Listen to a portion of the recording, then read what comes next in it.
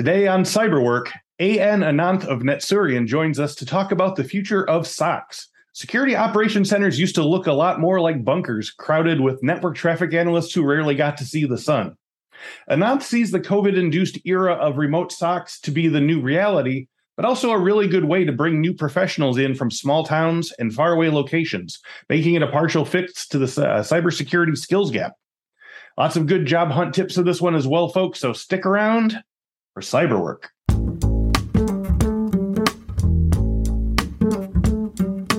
Welcome to this week's episode of the Cyberwork with InfoSec podcast. Each week we talk with a different industry thought leader about cybersecurity trends, the way those trends affect the work of InfoSec professionals, while offering tips for breaking in or moving up the ladder in the cybersecurity industry. Today's guest, A.N. Ananth, is the Chief Strategy Officer and Resident Cybersecurity Evangelist at NetSurian. He is also co-creator of NetSurian's Open XDR platform. With an extensive background in product development and cybersecurity operations, he has consulted for many companies on their security and compliance strategies, audit policies, and automated reporting processes. Ananth is a leading expert in IT security and compliance with over 25 years of experience in IT control and operations, and speaks frequently on cybersecurity topics. Ananth holds an MSEE from the University of Texas and remains active in strategic product direction for the Open XDR platform at NetSurian. So today's topic was suggested by Ananth. We're going to talk about the way that SOCs have changed in the last couple of years with remote work and teams getting more and more sort of diffuse and not always in the same room. So we're going to talk about some of the Ramifications of that. So A.N. Ananth, thank you very much for joining me today, and welcome to Cyberwork. Thank you, Chris. Good to be with you. Hello, all. Thanks for taking time from your day to listen to this. Absolutely. Always appreciate that. Love our listeners. So to start with, I like to get to know our guests a little by tracing their interests. So obviously you've got a long career in IT and security. What first got you interested in computers and tech, and what drew you to career in security? Actually, I come from the telecom world. Originally by education, I'm a double E. Was going to do signal processing, but then the computer science department had an open assistantship, and money is the heart and blood for any graduate student. So that is how I got sucked in there. Right. And one thing led to another. In the telecom world, this was called fault management, because 4 nines of availability is very common there, not so much in IT. And anything that can cause a fault in the network, initially it was thought to be operational, and then it became a security thing. So that's my journey coming from that universe into IT security. As the networks became more open, and you could get hacked, telecom networks are famously closed, but IT networks are not. And so therefore security is really the reason for the fault more than some operational thing, which of course can be fixed. Right. Yeah.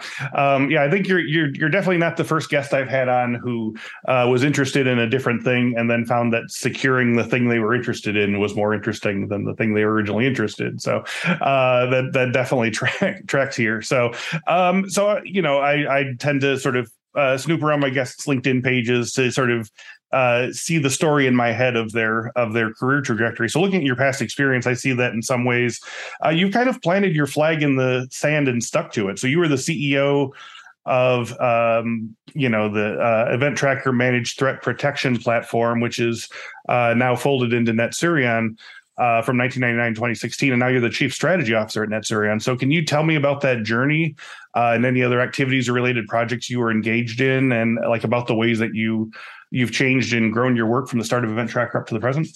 Sure thing.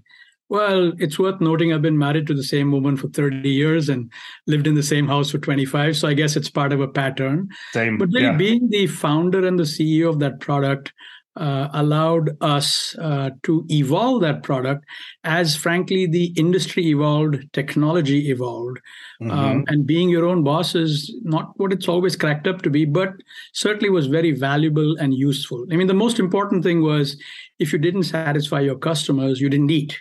And there's nothing like that to focus you on what's important and what's selling. Since 2016, NetSurian, through its majority owner, has taken a large stake. But frankly, that gave us some freedom to explore other areas without being hemmed in by some of the operational concerns. What's next quarter look like? How are we going to eat tomorrow? That kind of thing. Right. That problem is now solved. And so therefore we get to explore some of the more interesting things. And frankly, the number one problem that we face today, and that is scale. It's nice to do this in miniature and you have to solve every problem that the big boys have. But then to be able to scale without having to be always concerned about what tomorrow's payroll is going to look like is a luxury. And it made sense, to explore that in this context. Gotcha. Now, can you talk about, I mentioned in your bio, you remain active in strategic product direction for OpenXDR platforms. But at the same time, you're chief strategy officer and evangelist. Do you ever have sort of, sometimes when we talk to managers and high level execs, they are happy to talk with the clients, happy to learn their insights, but also kind of seem a little bummed out that they don't get to actually do the hands-on dirty work of like sort of playing with the platform and stuff. Do you have a balance between the sort of, like you said, the sort of making sure that, the paychecks keep rolling through and, the scale is there with actually getting to sort of play around with the tech and the stuff that excited you in the first place? Indeed, that's the whole point of the strategy, is to define what V.Next looks like. Okay. And knowing how the platform's been put together and having led a lot of the teams that were involved, some of which are still active in the company, it allows me to be a bit more realistic. Otherwise, I fear that a strategy can be constructed pie in the sky without a connection to what is actually possible, what is actually practical. So I get to have, be sort of cockeyed. On the one side, I am mindful of the team that we built and their capabilities and the platform and its capabilities. And on the other side, I get to see, what the next generation is going to look like, because there's always one. I mean, in the cyber landscape, tomorrow's threats, tomorrow's solution is going to be different than today's. Indeed, for us, we see a lot of automation. We see a lot of intelligence. I hesitate to call it artificial intelligence, but I'm comfortable with machine learning. There you go. As a way of getting to scale, especially for anomaly detection, as a power tool to help the teams actually manage these incredibly large volumes of data. And that's a luxury that in years past, maybe I couldn't really indulge because I was too busy looking at customers and practical problems and what's going to happen next Tuesday and things of that sort. So speaking of teams, today we're going to talk about a cybersecurity role that's integral to most security operations day-to-day existence. Of course, I'm talking about the Security Operations Center, or the SOC for short. So before we talk about NetSurion's recent findings, for the benefits of our audience who are still trying to find their footing and figure out what career role within cybersecurity they want to pursue, what is the Security Operations Center and what are the day-to-day operations of a standard SOC? So a security operations center is warranted these days in medium to large organizations at a minimum. And for small organizations, it tends to be an outsourced function because it's difficult to stand up, for themselves. But the idea is that your network is so critical to your business process that losing it negatively impacts your business in a major way. Whether you're a travel agent or you're a government entity or a hospital or a financial institution, your IT system and its connection to vendors, customers, the websites, and so on has become very critical to your ability to conduct business. Anything that threatens it, therefore, is a major concern. And the old days of just assuming you could administer it and all would be well are, well behind us. And so a SOC is a function either built in-house or perhaps, co-sourced or perhaps fully outsourced, which pays attention to the security of that network. There are, if you're connected to the internet, a variety of threats that are there. And we are in a universe now, especially in the Western Hemisphere, which is always on, always broadband on. Indeed, downtime, even for a minute, is a problem. Yes. And so that means that, if you can get to China with one click of the mouse, but you know what? China can come to you with one click of a mouse too. So who's watching? Who's paying attention to that stuff? That's fundamentally what a security operations center does. It focuses on the assets. It could be people, it could be public cloud, it could be software as a service like M365, it could be employees working at your company or nowadays from home remotely. It could be your own data center. Any or all of these are part of your asset list, and a SOC would have purview over all of these assets because all of them working correctly is critical to your business process. So that's what a SOC is. So can you talk about the different sort of the constellation of work roles within a SOC? Because I'm sure we have SOC analysts and SOC engineers. And so I assume there's also maybe a SOC manager sometimes in there. So what is the average number of employees in a SOC, for most medium and large businesses? So it depends on whether your SOC is operating 24/7 or no, number one. If it is, then at least 12 people, assuming that you're being reasonable about time off, being sick, going for training, things of that sort. And then it also depends on what kind of SOC you're running. We've seen basic SOCs that are fundamentally about alerting from the instrumentation. We've seen intermediate SOCs that incorporate threat intelligence on top of the basic SOC and are now a little bit more proactive. And then we've seen advanced SOCs that incorporate a ton of automation and new processes. So depending upon the kind of SOC you're trying to build and whether it's operating 24/7 or not, that's what governs how many people and what sorts of roles and what sorts of skills you need in the SOC today. I mean, yesterday's SOC was really, frankly, modeled after IT teams. IT teams especially tended to be help desk. They tended to be level-based. You were a level 1 or a level 2 that had better skills and a level 3 that had even better skills. And talking to the stakeholder inside was don't really care. So they could be Neanderthals, they could be knuckle draggers in the basement. And as long as they knew their IT, that was fine because they never really interacted much with the outside world. So grunts and screeches were okay. In today's SOC, that's not really possible. And therefore, the modern SOC is not focused so much on levels, but is instead focused on competency or skills. And there are a variety of skills that you need to run the SOC today, which corresponds to the kinds of threats that you get. So you get hunters, junior ones, senior ones, yes, but hunters who are aware and alert of what's going on. You get folks that are aware of threat content. You get people that have the skills to have a meaningful discussion with either a vendor or an inside customer or a stakeholder.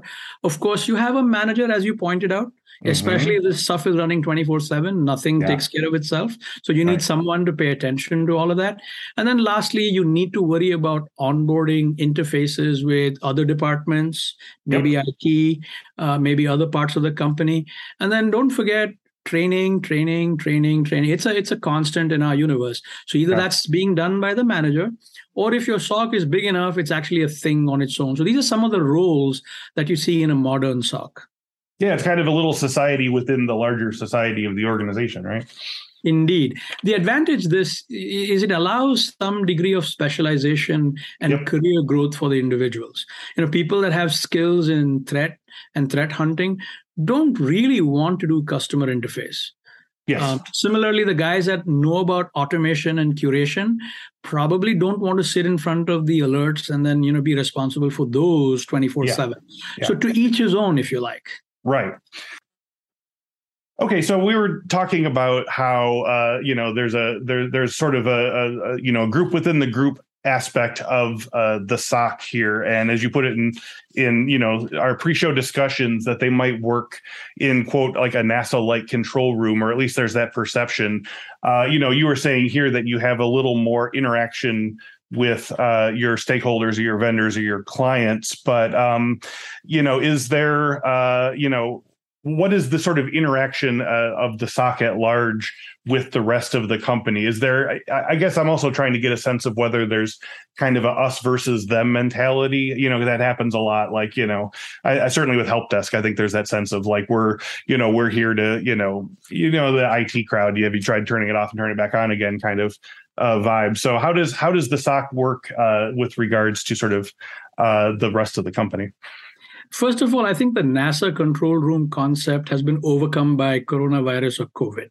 Yes. There isn't a lot of places where you get together as a group and sneeze or laugh at each other. So I'm afraid that's a thing of the past now. But the very best SOCs are attuned to the business. Yes. Rather than think of themselves as some sequestered super specialist who will sneer upon the lowly user, the ones that succeed are the ones that really understand what the business is, what risks are appropriate, and what the users are doing, what sorts of applications are in play, what's important in order to keep the railroad running. Because after all, they all serve the same badge. Yes. And so if they're not prepared to do this, then they become technologists for technologists' sake, and that's interesting, but only at the lower levels. Anywhere above the medium or higher levels, you got to talk business. You have to be able to explain how what you're doing benefits the bottom line, and without it, what would be the consequence, and ask for choices.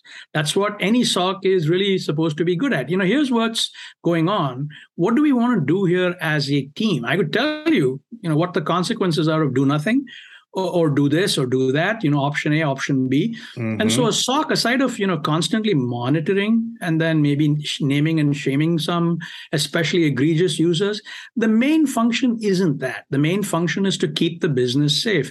For that, you need to know what the business considers valuable, important, useful, appropriate. What's customary in your industry, in your vertical. So the best SOCs are the ones that are tightly integrated with all of those things.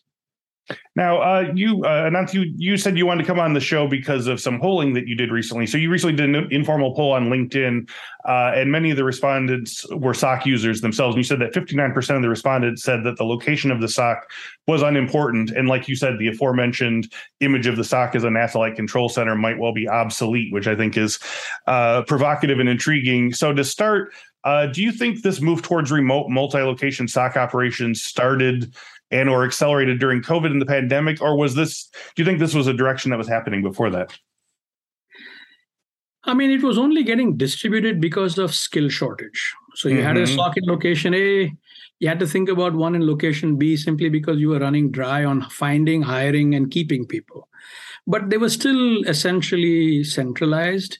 Maybe you followed the sun because of the way your company expanded. And so a SOC became an adjunct to your IT teams, which maybe were distributed. Mm-hmm. But the acceleration to from home was initiated by COVID. And I'll admit, I was in a fetal position a couple of years ago when it became clear that we had to send everybody home. Yeah, because it was a new experience for us. But surprise, surprise, it's actually worked out, same for SOCs as it has for a lot of the other, knowledge workers. And we're able to do this function effectively without losing a lot of our, SLAs, service level agreements with our customers. Yeah. And we're able to do it. The big plus up, if you like, has been that it has really opened the door to recruitment. Now, instead of being stuck in the city that you're in, you can pretty much be nationwide or indeed global if that's of interest to you. You have to develop the skills to manage these workers, but that's a strong plus. Yeah. Oh, absolutely. And that's something that we talk about on here a lot is people who want to get into the industry but might be, in a small town or, taking care of an ailing parent and don't have the wherewithal to move to a big tech center or something like that. So that can only be a good thing to me. So speaking from a more technical standpoint, are there any additional security challenges in fracturing a SOC into its component parts? Like, are there any restrictions on distance or time schedule or geographic location issues in building a SOC team? So 2 things to bear in mind. One is separate the SOC team from the data. So the data that you're collecting needs to go somewhere. These days, it's common to have it in public cloud. So things like AWS or Azure or Google Cloud or Oracle Cloud. And that can also be distributed based on your retention requirements by nation. GDPR folks tend to want it in their region. North America wants to have it in their region and so on. But that's one thing, keeping the data together in one place so that you can analyze it and so on. The second other part which you're asking me about is the people. Where may they be? It's useful to get the teams together periodically, in person, because no matter how much we love this remote stuff, we are social animals. Yes. And for certain aspects, especially onboarding, training, group hugs kind of thing, it's useful to actually be able to get together. It's not we were all together forever in the NASA control room all the time and are now gone to be remote and never see each other ever again. Both of them are sort of extremes, right? Probably closer to the gone away part, but never is a challenge. And so therefore that might drive some of your need maybe within the same rough geography, with enough budget maybe to get together in person in order to celebrate the highs, or to do training, or to get some specialized onboarding going on. Those kinds of things is a necessity. So I think you have to have balance. Yeah. To that end, without summarizing the past 18 months of headlines, both in cybersecurity and the job force at large, we certainly know about the cyber skills gap, and we talk about it here all the time. And the news at large talks about the Great Resignation and the way that the workforce has become maybe a little more stealthy in terms of where people are going once they quit jobs that they were untenable during COVID, or they just wanted to make a change. So one of the things I discussed with a past guest was how, say, an aspiring cybersecurity professional who might come from a remote or small town with fewer opportunities, as I said, can do this type of work, but how to sort of acquire experience to make themselves attractive to jobs in denser employment locations. So speaking to your point about how SOCs don't have to be in one place, can you talk about how embracing rather than fighting against the fractionalization of the SOC can bring new talent into the team? Yeah. So first of all, simply consider non-native English speakers. Mm-hmm. They can be, and we know from our experience that they are highly effective when it comes to threat hunting, right, or automation, because they speak the appropriate languages of scripting, or they speak the appropriate languages of programming. Yep. Maybe don't quite know who the Yankees are and why Houston won. Yeah. But that's not the only skill that you need in a SOC. So that's one thing. Right. That handicap, which used to trouble people in the past, location, work papers, English skills, mm-hmm, can be compromised somehow without affecting your overall outcome.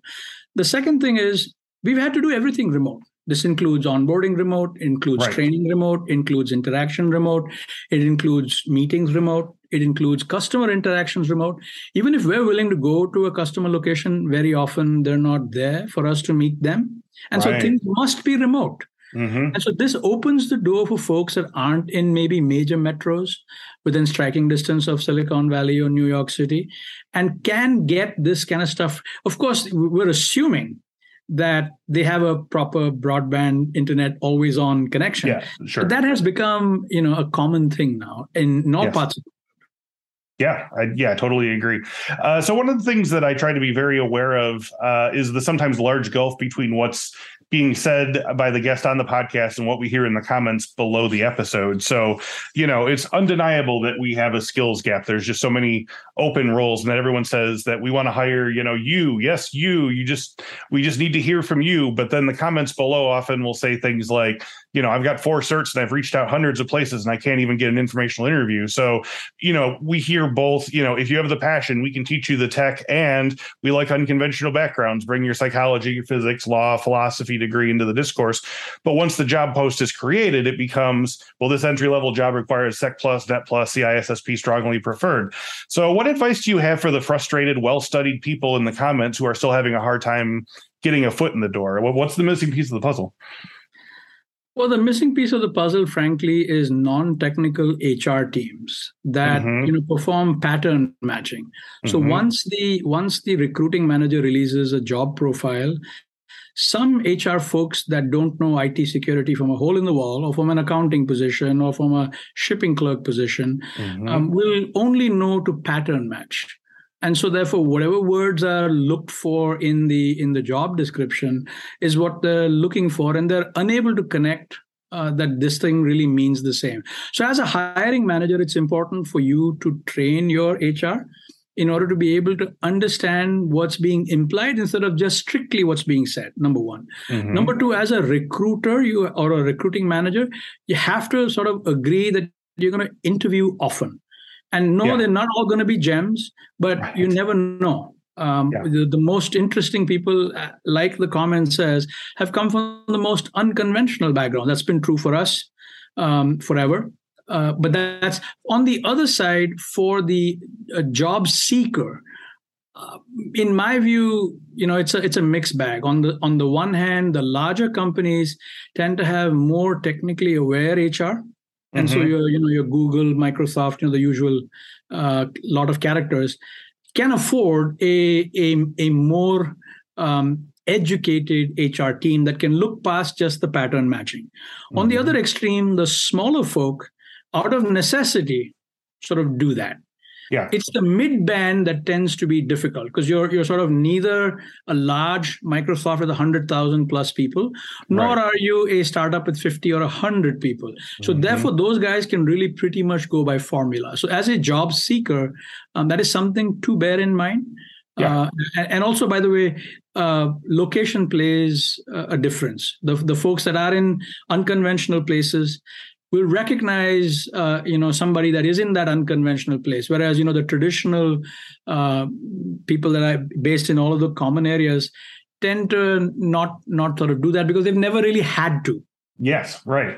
Now, I want to sort of drill in on one thing that you said there. It sounds like one piece of the puzzle that I haven't heard anyone say before is you need to get used to not just I have four interviews set up with the people who are the absolute creme de la creme. Like you have to get used to taking a chance on people who might not line up perfectly and just see what the fit is. And that might mean asking more abstract questions or interrogating their other backgrounds. Can you speak to that a little bit? Is that something that you're involved with as well? I was involved with it quite deeply. Until recently, where I've become responsible for strategy. Right. And I found that, going the traditional manner, releasing a requirement, putting it on HR, and then assuming that they'll find somebody, and then only talking to them after HR has gotten through with them results in folks that maybe have done that same job for 11 years. Yeah. But it's the same year repeated. It's Groundhog Day. And you don't really want or enjoy those people at all, even though according to HR, they were the ideal candidate, which means that you as a recruiting manager have to train your HR team. And then when you speak to these individuals, it's a skill to draw out because sometimes they cannot express it in a manner that would make it sensible, which is making them even that much harder to recruit. Yep. Sometimes you have to roll the dice and take your chances. We, for example, found that having a probationary period, especially for the lower positions, was helpful. We found that not being obsessed with educational qualifications was also helpful. Going afield, looking for people that didn't necessarily have that computer science or engineering background, but had a demonstrated track record of being able to think.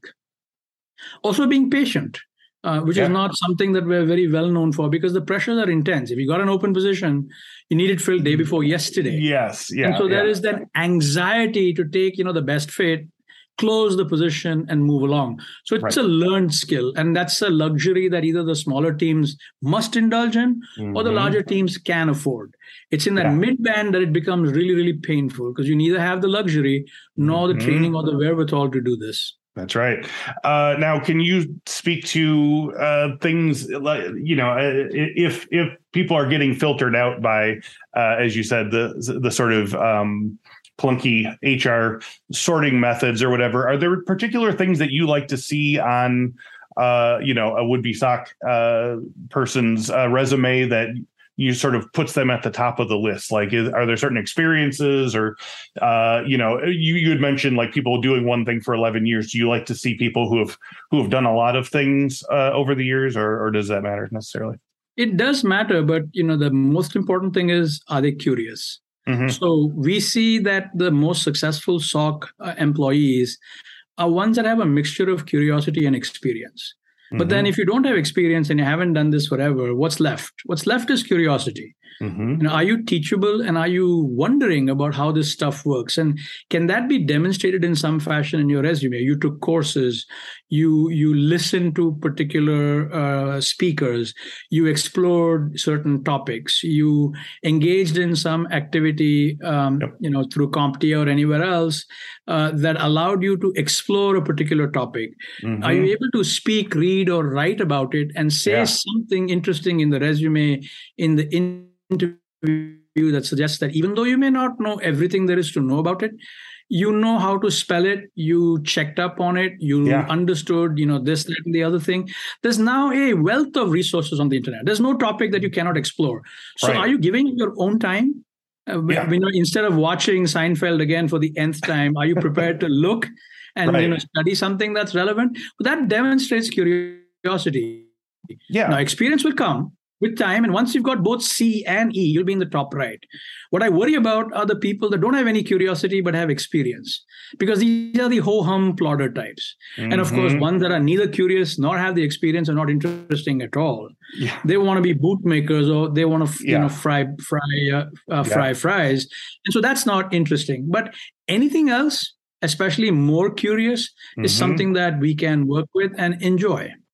Yeah, I think, you mentioned writing and stuff too. I think we've heard a couple of guests say, and I think you probably can corroborate this too, that writing blog posts or doing your own investigations on sort of, problems to be solved. I don't think it necessarily matters if you're reinventing the wheel or that problem's been solved in a different way or you didn't get all the details right. But like, you really want to know that they're at least interested enough to say, like, I'm looking into the sort of problems of the industry. I'm trying to, figure things out and stuff like that. Like it's a real, I imagine that's got to be a real leg up, right? Yeah. So, okay. So yeah, these are all good tips here. So as we wrap up today, Anant, can you tell us about NetSurion, its XDR platform, and some of the projects and developments that you're eager to talk about going into 2023? So the Open XDR platform, we're a managed solution. We took all of the software development that we'd done and put it into the cloud and made this available as a managed open platform. And by open, by the way, what we mean is that we recognize that you've already made investments in security, and we're interested in not rip and replacing them, but integrating them into the threat detection services that we offer. So that's what open means in our world. Yes. Managed means that the bulk of the work really falls on us. Mm-hmm. And your job is to enjoy the benefits, sort of like Uber. You let Uber do the driving, right? And you can focus on that nice building on 125th or do email to the spouse in the back without having to worry about tolls and traffic and parking and any of that. That's what managed means in our world. What are we interested in doing in 2023 and beyond? Couple of things. One, the threatscape constantly evolves. And so it's important for us to be able to evolve with it. There are new solutions, new approaches that are coming up. EDR, for instance, wasn't a thing maybe 5-7 years ago. It's indispensable now. Right. And so things like that are going to occur if for us in industry. One second.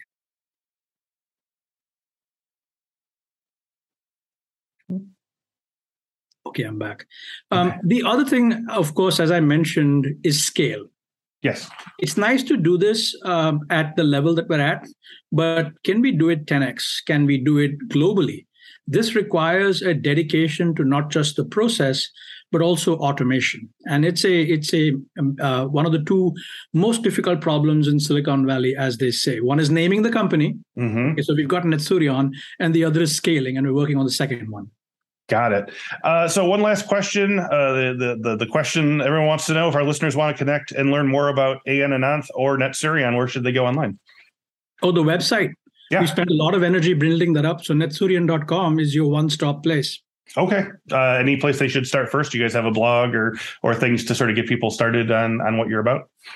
The blog itself is online, but there is a site, there's a section called Catch of the Day. When we catch stuff, we publish a vignette that describes what is it that we caught, how was it, how did it manage to escape, all the other things, and then where does it play and how does it get analyzed, what's the lesson to be learned. These are, of course, anonymous, but in general, people love stories. What's going on with the neighbors? How did this actually come about? Mm-hmm. And one of the most effective ways to communicate value or to communicate desired behavior is through a story rather than through a sermon. So the Catch of the Day would be the best place on the website to go look for that. Love it. All right, Ann, Anant, thank you for your time and all your great insights into the future of SOX. I really appreciate it. Thank you, Chris. Good to be with you.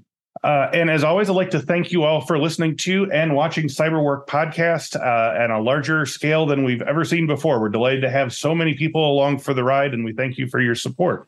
Go to infosecinstitute.com/free to get your free cybersecurity talent development ebook. It's got in-depth training plans for the 12 most common roles, including SOC analyst, penetration tester, cloud security engineer, information risk analyst, privacy manager, secure coder, and more. You can use these plans as is or customize them to create your own unique training plan that aligns with your own career goals. One more time, that's infosecinstitute.com/free, or click the link in the description below. And thank you once again to Ayan Ananth and that's Suryan. And thank you all so much for watching and listening. And as always, we'll talk to you next week. Take care.